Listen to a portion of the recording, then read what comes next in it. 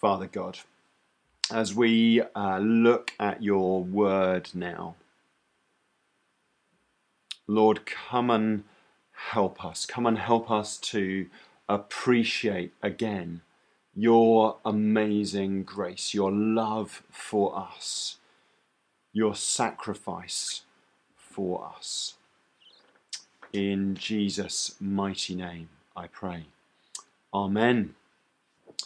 Amen. We are going to spend a few moments just looking at God's word together. And as we do that, I just want to read it to you. Not that button. I want to read it to you with this. I don't need a musical accompaniment to read it, I don't think. This is from Matthew chapter 28, and it's verse 16 through to 20, and it goes like this. Then the 11 disciples went to Galilee, to the mountain where Jesus had told them to go. When they saw him, they worshipped, but some doubted. Then Jesus came to them and said, "All authority in heaven and on earth has been given to me. Therefore go and make disciples of all nations, baptizing them in the name of the Father and of the Son and of the Holy Spirit, and teaching them to obey everything that I have commanded you. And surely I am with you to the very end of the age." Amen. This is another one of my favourite passages. The disciples have met the risen Jesus, and we talked about that a bit last week. And this is his final commission to them, and it's referred to in a lot of the Bibles as the Great Commission. They are up a mountain, they're having this season of encounter, this moment with Jesus. And in that place, some of them worship, some of them are like, yeah, we get this makes sense. But others, even in this place, Matthew acknowledges that some of them doubted. So some of them worshipped, some of them doubted, some of them probably did a mix of both. But their heads are still spinning. They're still trying to make sense of what's going on. If we look at Acts chapter 1, verse 6, just before Jesus is taken up to heaven, it says this: "Then they gathered around him and asked him, 'Lord, are you at this time going to restore the kingdom to Israel?'"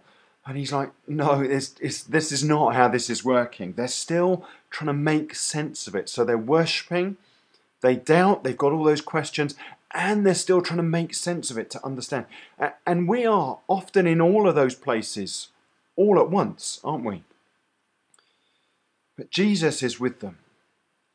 And he stands amongst them and he says, "All authority in heaven and on earth has been given to me." One of the ways of understanding Matthew's gospel is that it's like this coronation, and it starts with his lineage and his family history, and it ends with him being enthroned, which is this passage that we have just read in Matthew 28. The King has come. All authority has been given to him. So Matthew's gospel can be seen as that coronation, and it concludes with the King, King Jesus, being enthroned. But the people of God had wanted a king before. In the Old Testament, when they asked for a king, Samuel comes back to them and he says, well, look, you can have a king, but actually this king is going to enslave you, he's going to rule over you, he's going to make you work, he's going to demand taxes from you. But when Jesus comes as king, it's completely different. He has the authority, but the way that he chooses to work with us is to commission, to co-mission us as his friends, not as servants, but as friends to work with him. He includes us in his mission. And he says to them that they're to go and to make disciples. So this is really clearly in the moment, this is really clearly for them, that they, the ones that are listening, are to go and make disciples. But this is like got this circle with it. You see, if they go and make disciples and teach them to obey everything that Jesus commanded them, then those new disciples will also be included in the thing that he's just said, which is to go and make disciples. So it's not just for them, it's for us. This set of verses is for us. And we need to hear afresh Jesus saying to us this morning that he has the authority and that he is commissioning us to go and make disciples. This is what he's called us to. We have a mission, and it is to make disciples. That's the church's vision that we've outlined, to be a church on the way. It's a disciple-making vision to include people in as followers of the way of Jesus. Sometimes in this, we have lacked confidence. Sometimes we felt like we haven't got a story to say to our culture, that we haven't got the words. But you know, our confidence levels right now should be through the roof. Jesus has broken out of the tomb. The risen Jesus is with us now by the power of his Holy Spirit. He's alive with us through the power of his resurrection. He is here now, and we have something to say in this culture. You see, he's put us in the streets that we live in the places that we work in. And those folks that are serving, whether it's in accountancy or in a school or in the NHS or as a plumber or being a good neighbour, we are there to serve and to reach out with the goodness and the life of God to those places. But we're not just there to serve. You see, he's also given us the words of eternal life because we know him. He has them and he shares them with us. So we're not just there to serve, but we are also carriers of hope into those places. Into those places where there is no hope. We are the ones that carry hope. We are the ones that carry life. We know that we are never alone, even in the valley of the shadow of death. Even when we're having to be socially distant from one another. Because we have a future that is beyond death. And we are all connected by his Holy Spirit. And no amount of social distancing can keep us apart. Whether it's worshipping in Kenya or whether it's worshipping on the Round Hill in Weston, or whether it's worshipping in your home, whether you're with your family or whether you're alone. Together we are with him by the power of the Holy Spirit.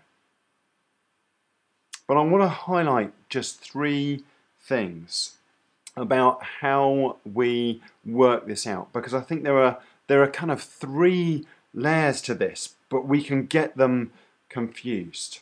And they are the church, the mission, and the kingdom. So first of all, let's start with the church. The church is who we are. It was never about a building. I've been saying that since I've got here, and people will have said it before I got here. We have a building. We can't worship in it at the moment. At some point we'll be back in it. But it was never about the building. Church is always community. It's always people with Jesus at the head. We are the body and he is the head. It was never designed to be autonomous from the head either. You see, without him, we are nothing. Church is who we are. His body, alive and full.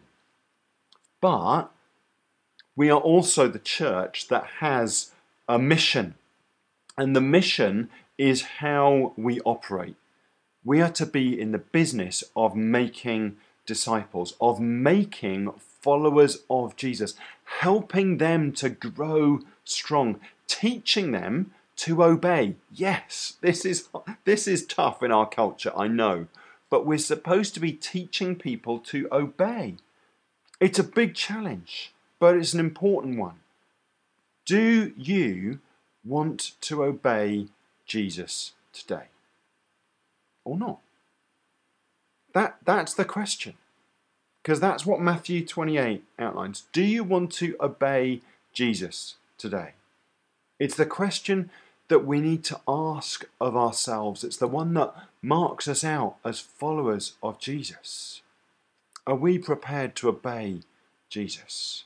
And we'll need to keep on asking it each day, each moment.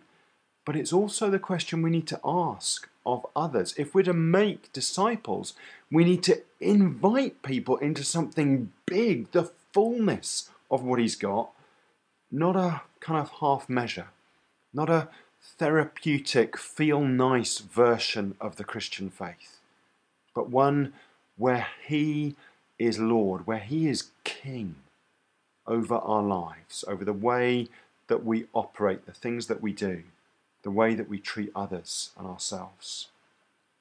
So that disciple-making mission is how we operate. It's that invitation to follow Jesus, to be a disciple. Do you want to do that today? And do you want to invite others to do that today? But then there's this other thing, and it's the kingdom. The kingdom is what we embody. The message of the kingdom is what we carry. It's not an academic, a cerebral exercise, but it's a lived, breathed one. Jesus sends his followers out with a message, and the message is the kingdom is near. The kingdom is here. It's kind of like the breath. It's like the air, the ruah, the Spirit of God. His work in us and in the world.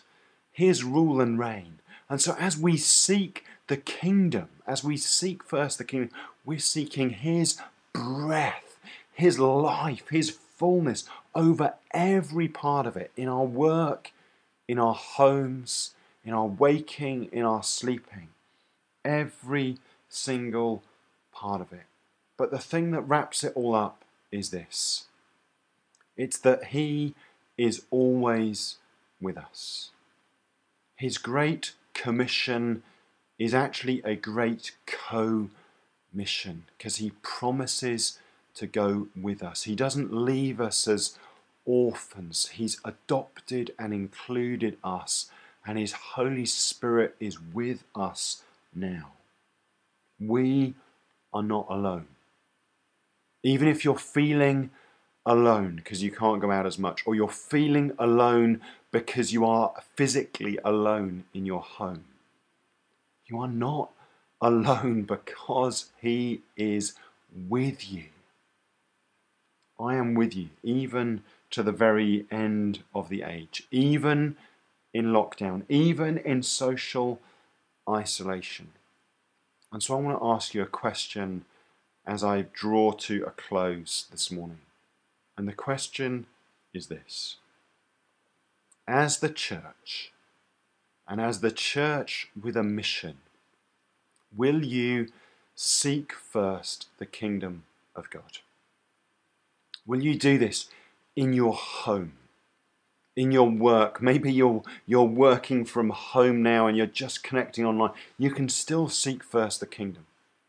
Maybe you're in a job where you can see that it's directly applicable. Maybe you're working for the NHS. While you care, while you clean, will you seek first the kingdom of God as you serve? Maybe it's in your home or in your street. Will you seek first the kingdom of God? Let me give you an example. I was putting I think I was putting the bins out. I can't remember. I was outside of our house the other day, and I got chatting with someone who was passing. And as we were chatting, she was just saying that she was just waiting because her son had to go into the RUH. And I was like, this is it. This is the moment to be seeking first the kingdom of God. And so as we listened, as the conversation was just drawing to a close, I just said to her, can I pray with you? And you know, people's normal response to that is, oh yeah, that's fine. You pray, kind of thinking that you'll pray when you get home or something. And I was like, no, I'd love to pray now. And so we did a kind of socially distant prayer, and she stayed on about 2 or 3 meters away. And I prayed, and I simply asked for the Holy Spirit to come and to be with her and to be with her son. So will you do whatever version of that looks like for you in your home? Will you seek first the kingdom of God this week, whatever your context? Let me pray, and then we're going to worship together some more. Father God, help us. Help us as your church who have a mission to seek first your kingdom, and not to do it by ourselves, but to do it in the power of your Holy Spirit. In Jesus' mighty name, I pray. Amen.